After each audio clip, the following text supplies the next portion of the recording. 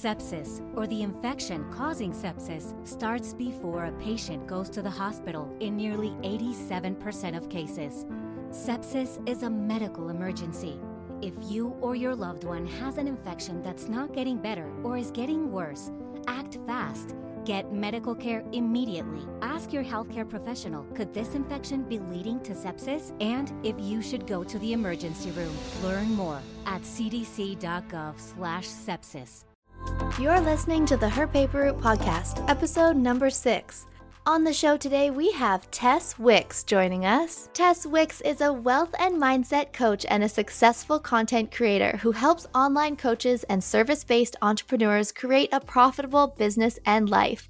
Tess is here today to share her advice for how we can all develop a better relationship with money, as well as how we can grow our businesses by showing up for our audiences across multiple platforms simultaneously.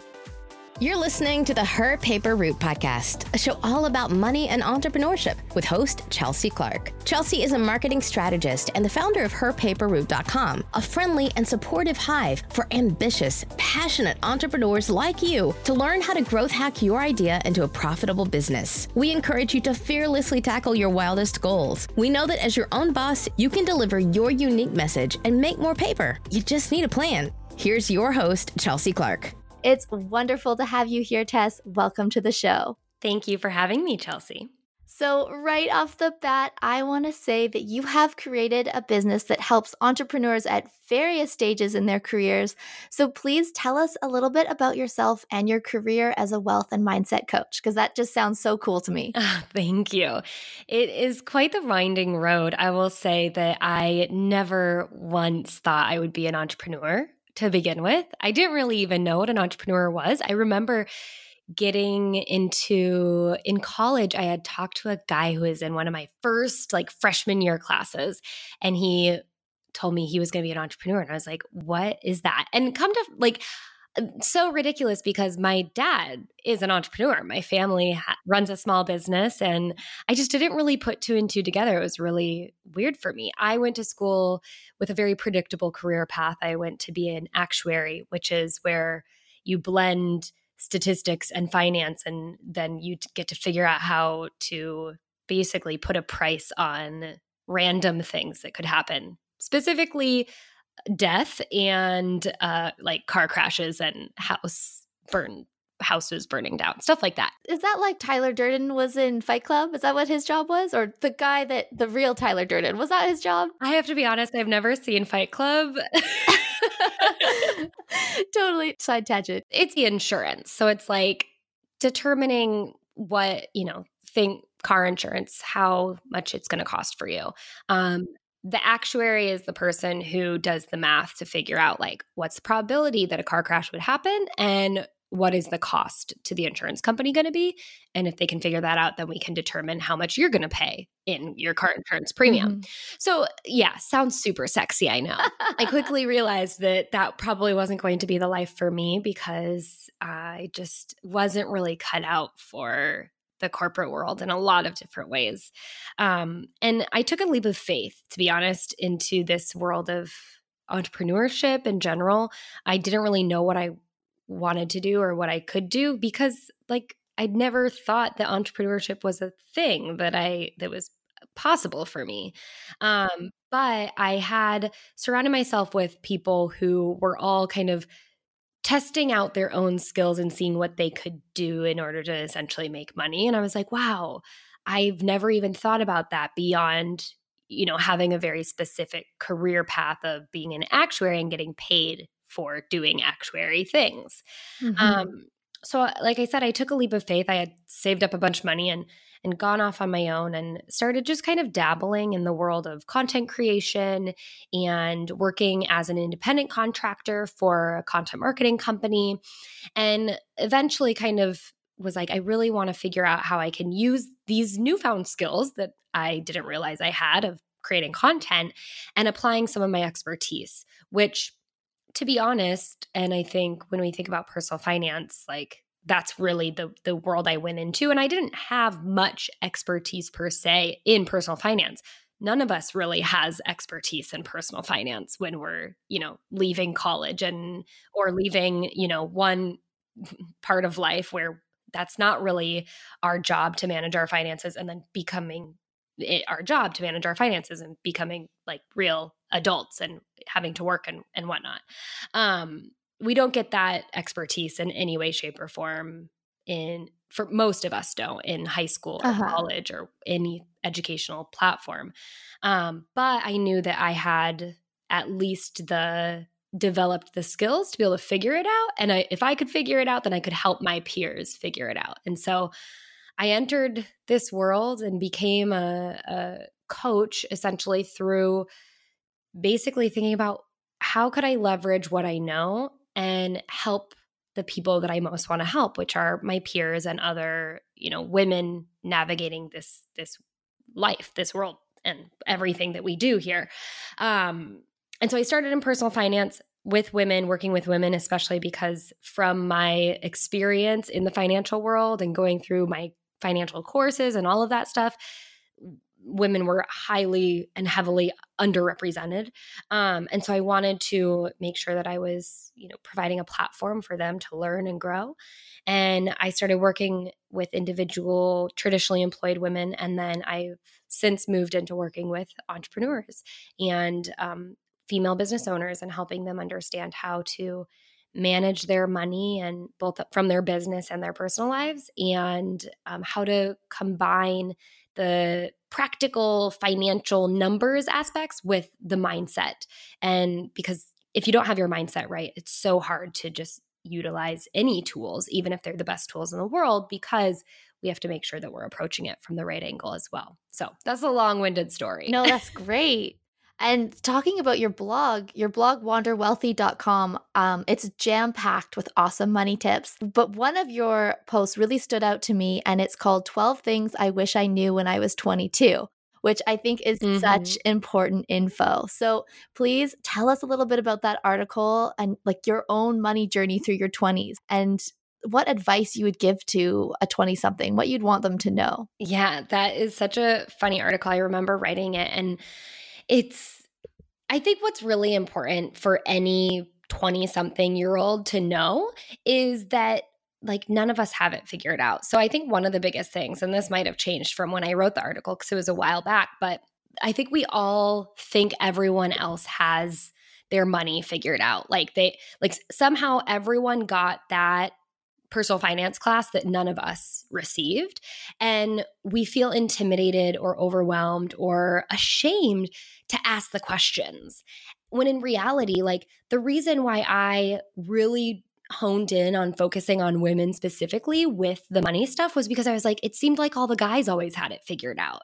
And so I was like, they all know what's going on, and I want to help myself and my fellow ladies, going through life, figure out what, this money stuff is and how to manage their finances. So that's the first thing that was really, especially over the last even couple of years, whether it's business or it's just personal finance, is that you think like you shouldn't raise your hand and ask the question because it's a dumb question. But in reality, like so many people are going to benefit from you asking those questions and from you kind of sticking your neck out and reaching out to people and inquiring about some of these things.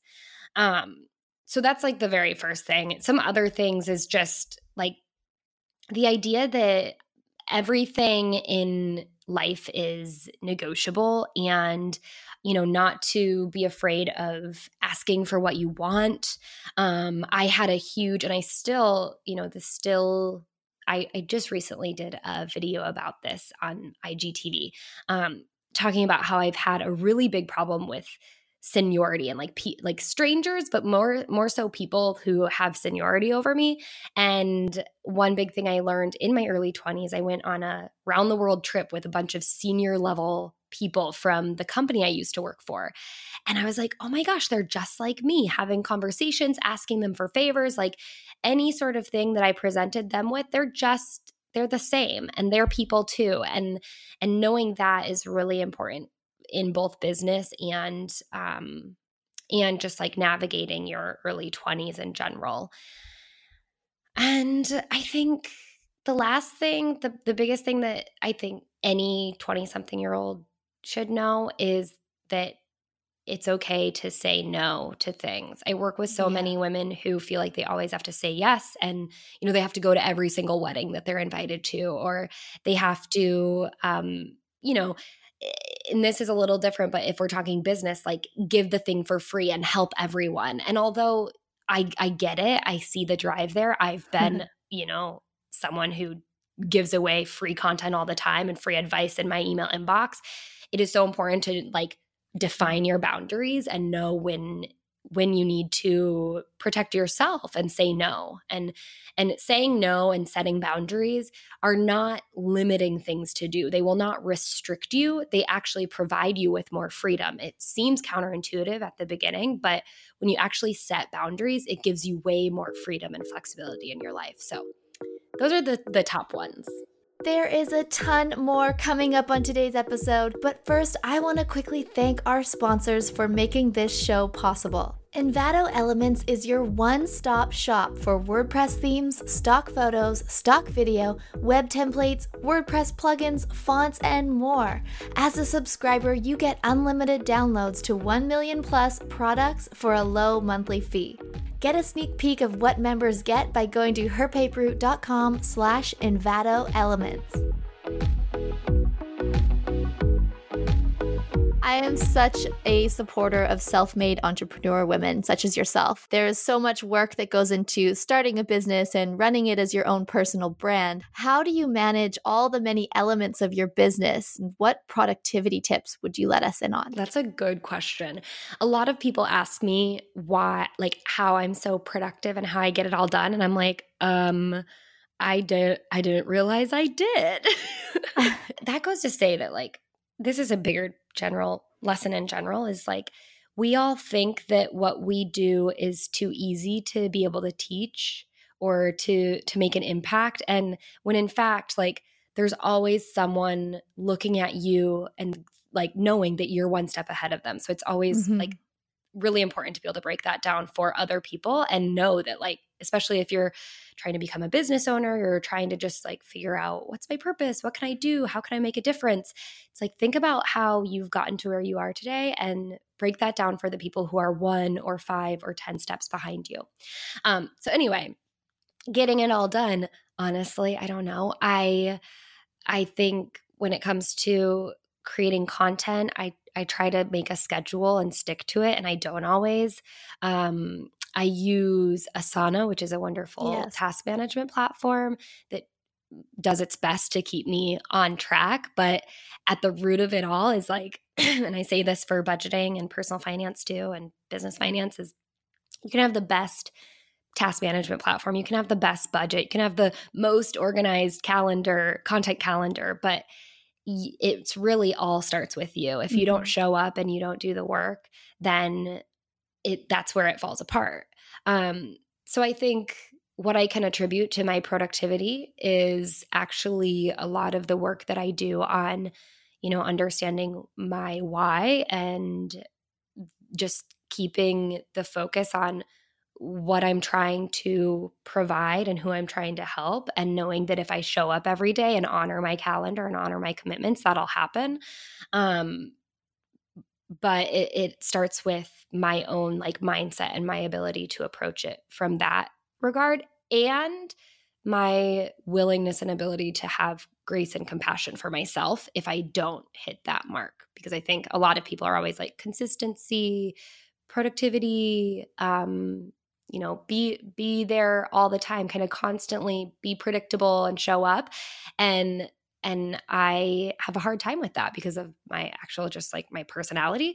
So if I can have grace also when I fall down and I fail, I find it's much more manageable to be able to pick myself back up and get back to it, if that makes sense. Yeah, that's so important. You hear about so many content creators who burn out, especially people who are just getting started in their first few months in business or as a blogger or whatever it is that they're trying to do. So having that a little bit of room with yourself, and it's okay, you don't have to be on all the time because you're number one. Everything will get done in time, but nothing can get done if you're not taking care of yourself. Yeah, exactly. Yeah. And finding the schedule that works for you. If you can't create content every day, don't force yourself to create content every day. Like if it's once a week, do it once a week or do it once a month. And then like in that way you can at least approach it and really feel like this is the consistency I'm meant to show up at. And even still, if you can't show up that week or that month or that day, Yes. have some compassion and know that like it's okay. Don't beat yourself up. Just show up tomorrow. Yes. Oh, that's so true.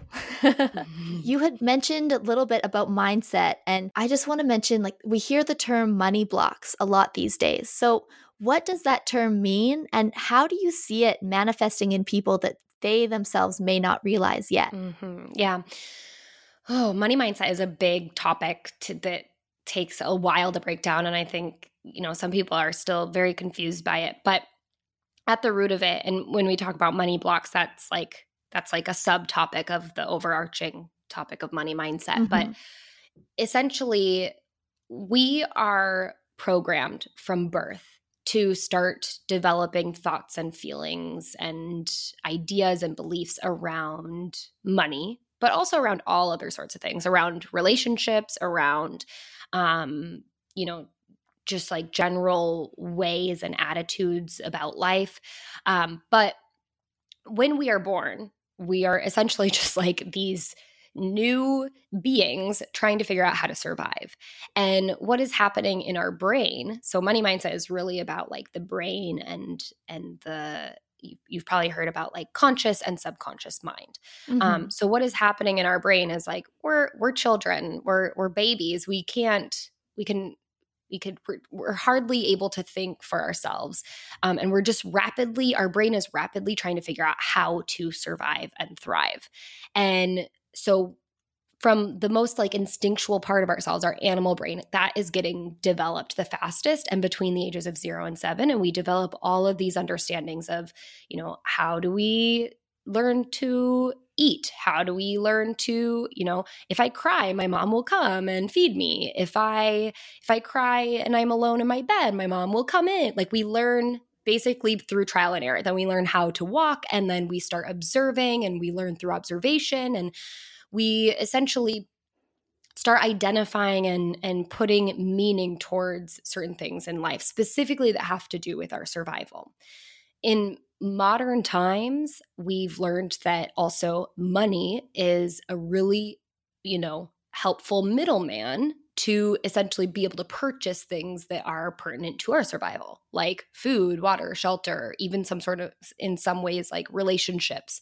And so basically how we learn about money, though, is we learn through observing our parents' thoughts, feelings, actions, judgments around money.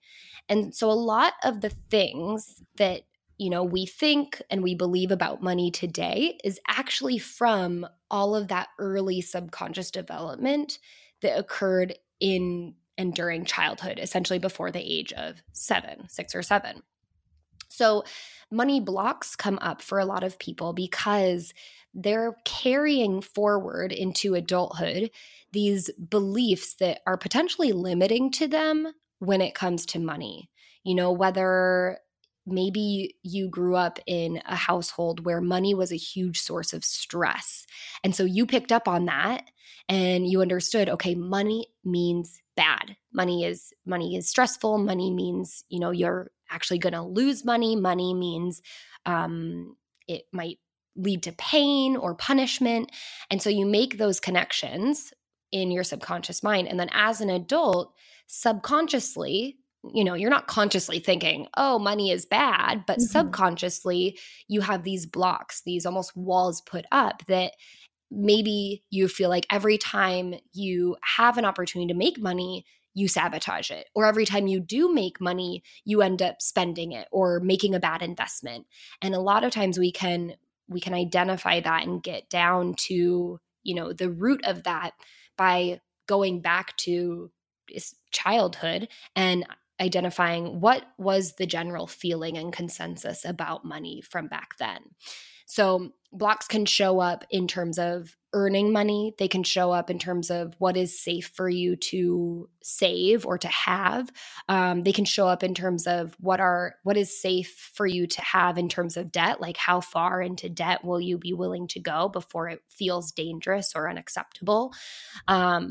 It also can show up in terms of spending money and your willingness to spend money. And pretty much what we're doing on a subconscious level is identifying what is safe and what is unsafe. And basically, what is unsafe is what would go beyond what my parents or my community, maybe you grew up like I did in a small town. And if you spent a lot of money, the whole town would be like, oh my God, did you see she bought that really expensive car?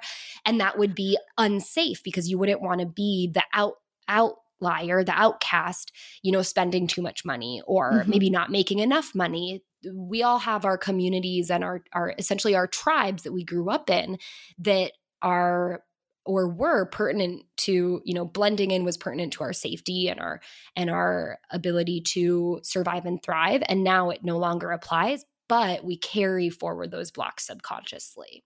So it's a deep topic, but hopefully that makes a little bit of sense.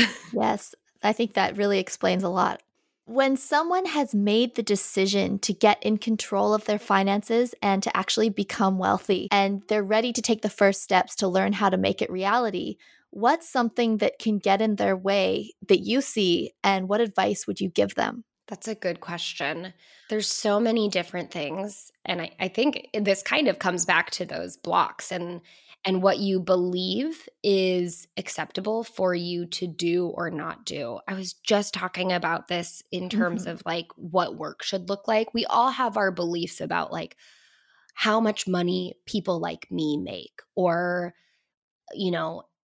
let's say you're trying to get your finances together and you're looking into hiring a money coach, but maybe you have some beliefs about, well, what would my parents think or what would my partner think if I really wanted to hire and work with someone to get my finances together?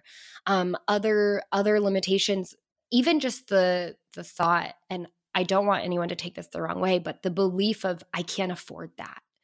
When we say I can't afford that, we're immediately limiting ourselves to be able to open up possibility of all the opportunities we could potentially take hold of to be able to afford whatever it is that we ultimately want.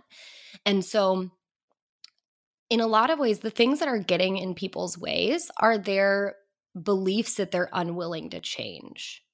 So, work has to look this certain way, otherwise, I can't do it. Or I can't afford investing in a money coach or investing in my own financial future because of my current situation. Or, there's so many different things that we grasp on so tightly. And if we would just ask ourselves different questions, I think that would open up our subconscious mind and our conscious mind to new opportunity and possibility to make those things happen and to allow ourselves to be put in a position where it is possible for us to be good with money, to afford the things that we want, to be able to define and decide what work ultimately looks like for you, and to be successful in that regard. So, yeah, changing the beliefs and being willing to ask different questions. Yes, I totally agree. Being able to stop limiting yourself by actually believing that you can and you don't have to, there isn't some sort of status quo that you have to fall into. Like you can do it, you can change and you can grow, but having certain beliefs or the way that you speak to yourself, if you're speaking to yourself negatively about money, it's just, you're just setting yourself up to make it harder. You're just pushing that rock up the hill when it doesn't need to be that tough, I think. We briefly touched on your coaching services, and in addition to that and your blog, you also host the Wander Wealthy podcast and a YouTube channel, and you're on IGTV. So you are one busy lady. And when you started your business, did you launch with all of these platforms at once, or did you develop them slowly over time? Oh, absolutely not. I launched with just a podcast. And really, I just wanted to find the easiest way for me to get content out there. And I'm a perfectionist when it comes to writing, so it takes me a long time to write. And I wasn't ready to go on video. No way could I do that. And so I had experience actually with a podcast that I had started with some friends, and I was kind of the behind the scenes girl. And I had experience with that. So I kind of knew the structure. So then I was like, I'm just going to take this. And I know I can talk, and I know I can like write up some notes and just talk through it. And so I started with the podcast, and I would blog here and there. And then I think a lot of people start with one thing and master it. And that's what I probably should have done. But I actually started one thing and then stopped it, and then started something else and then stopped it, and then went back to one thing. So I mean, do what works best for you. But usually if you just start with one thing and stick to it, even if it feels like you've been sticking it out and nothing's been happening, it will happen. So, and then you can add in things as it becomes easier or as you find new ways to outsource different activities. But yeah, start with one thing and then grow from there. Yeah, I think that's great advice. It's pretty overwhelming when someone jumps into this business, whatever their business may be. When you jump into the business of being a content creator, there's just so much to do and learn, and it's a lot to take on if you're trying to do everything at once. Yeah. Don't look at other people and how they're doing it. Focus on your one thing and know that it will grow over time. Yes, absolutely. And that's what I tell my coaching clients as well. Like, you can't compare yourself to what someone else is doing who may be years ahead of you, or they have a whole team ahead of you. You know, you just have to focus on what your goals are and where you want to take it, and take it one step at a time, because it's just too crazy to try to do it all. Which people can do it all, but don't do it all from day one. That's what I would say. Right.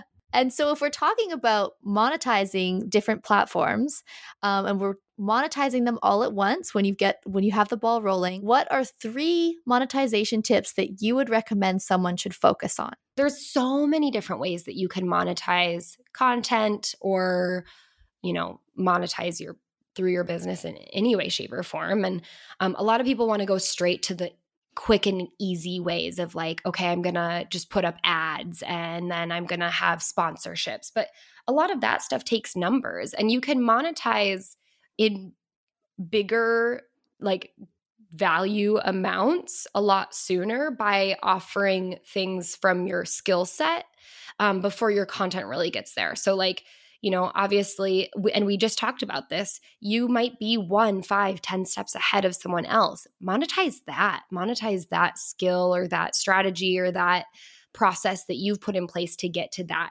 next step and that next level. And then continue to focus on creating good content, so that the, sponsorships or advertising dollars from traffic can come in that way. It's going to be a more slower and steady build, most likely, unless you're really good at going viral.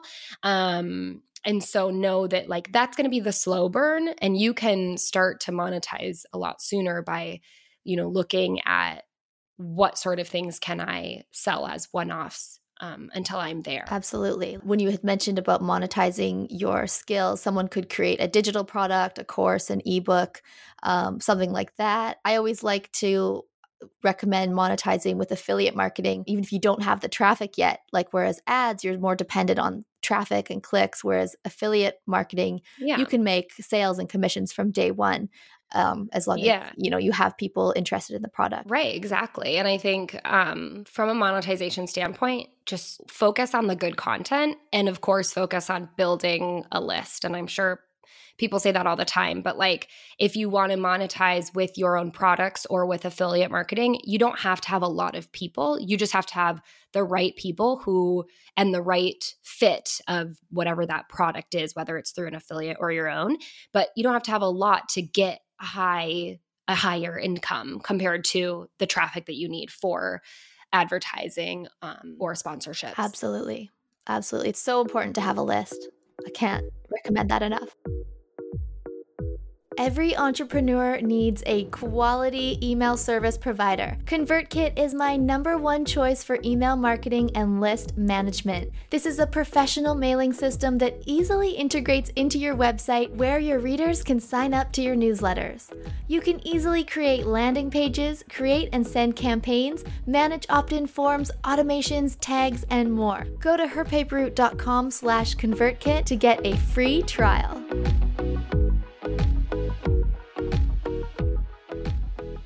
Your top 5 must-have business tools. What are they and why? I would say this is really interesting. I mentioned Asana, and I think Asana is really great. If you want a tool, it would be Asana.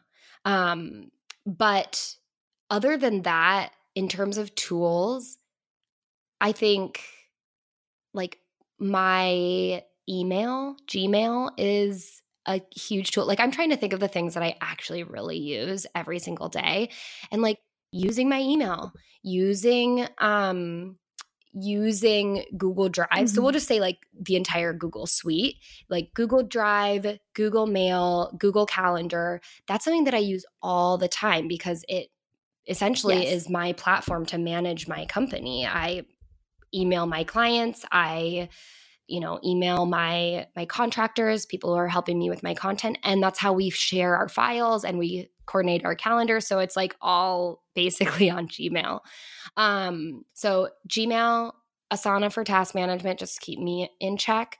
I would say my morning routine, which is probably annoying to some people because they want like the tool. And I'm like, no, the mindset, the ability to have kind of a clear mind and knowing essentially what you have to do every day is like switch your mind from the default, which is kind of constantly thinking about how am I going to survive this day, which is a very like negative limiting way of thinking, and switching yourself into appreciation and abundance of, I get all these possibilities, and you're more open to new possibilities and new opportunities. So my mindset, morning routine, and I would say my email list. So I think the only one that you actually have to pay for is the email marketing. I'm big on like, you don't need all this fancy stuff to get a business going. It really doesn't have to be so much to be a successful, thriving business owner. And I think a lot of us make it seem like you need all of this stuff. And really it's like, if you have a good head on your shoulders and you can email people, you could probably make money. Yeah, that's totally true. For anyone listening today who wants to improve their financial savviness, which I'm sure is most people, what 3 personal finance books would you recommend to anyone? First is, Secrets of the Millionaire Mind by T. Harv Eker. I love that book because it is just like straight shooter, straight to the point, and has so many of the most impactful quotes and like just little sound bites that I think you can always refer back to. The second one is for business owners. It's Profit First. It's the way that I set up my business, and I work with my coaching clients to set up theirs. I do kind of a version of it, but that's kind of the foundation. And if you are just from a money mindset perspective, I would say Tapping into Wealth by Margaret Lynch. That's my money mindset business Bible. And it uses emotional freedom technique, but honestly, you could take the exercises for these tapping or EFT, and you could just journal on them, or do visualization or affirmation, just figure out what feels best for you. But the exercises that she does go through will really help you identify those money blocks that we had talked about, and understanding more about what's happening subconsciously that is keeping us blocked or sabotaging our own success. Mm-hmm. And what do you love most about your business?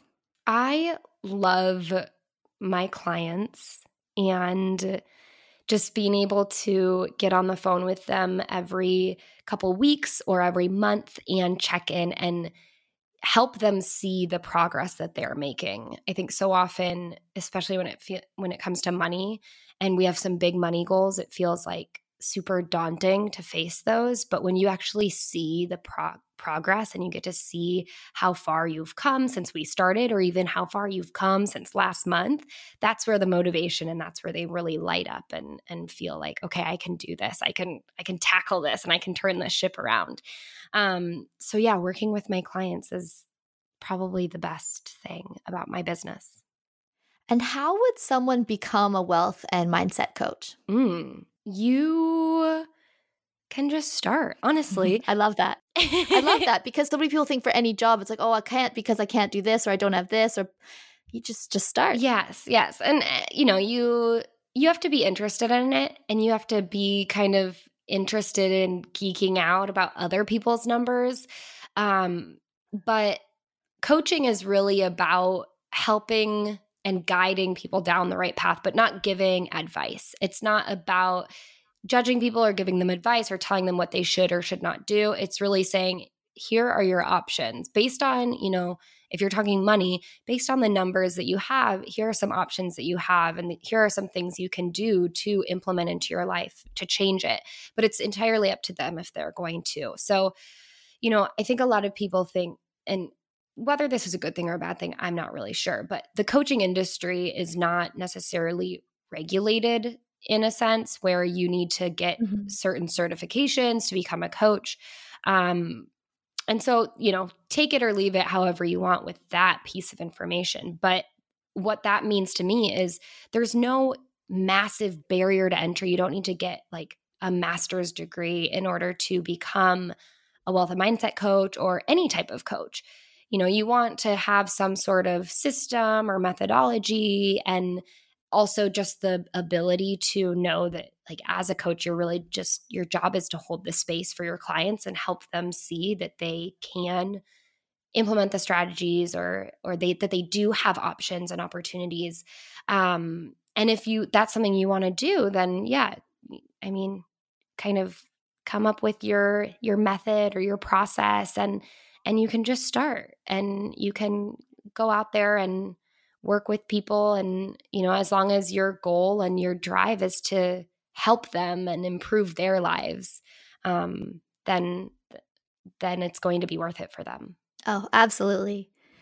And where can our listeners learn more about what you do? So you can head to wanderwealthy.com, and I have everything on my website. You can also check me out on Instagram. That's kind of my favorite place to hang out. And my handle is @Tess_Wicks. That's amazing.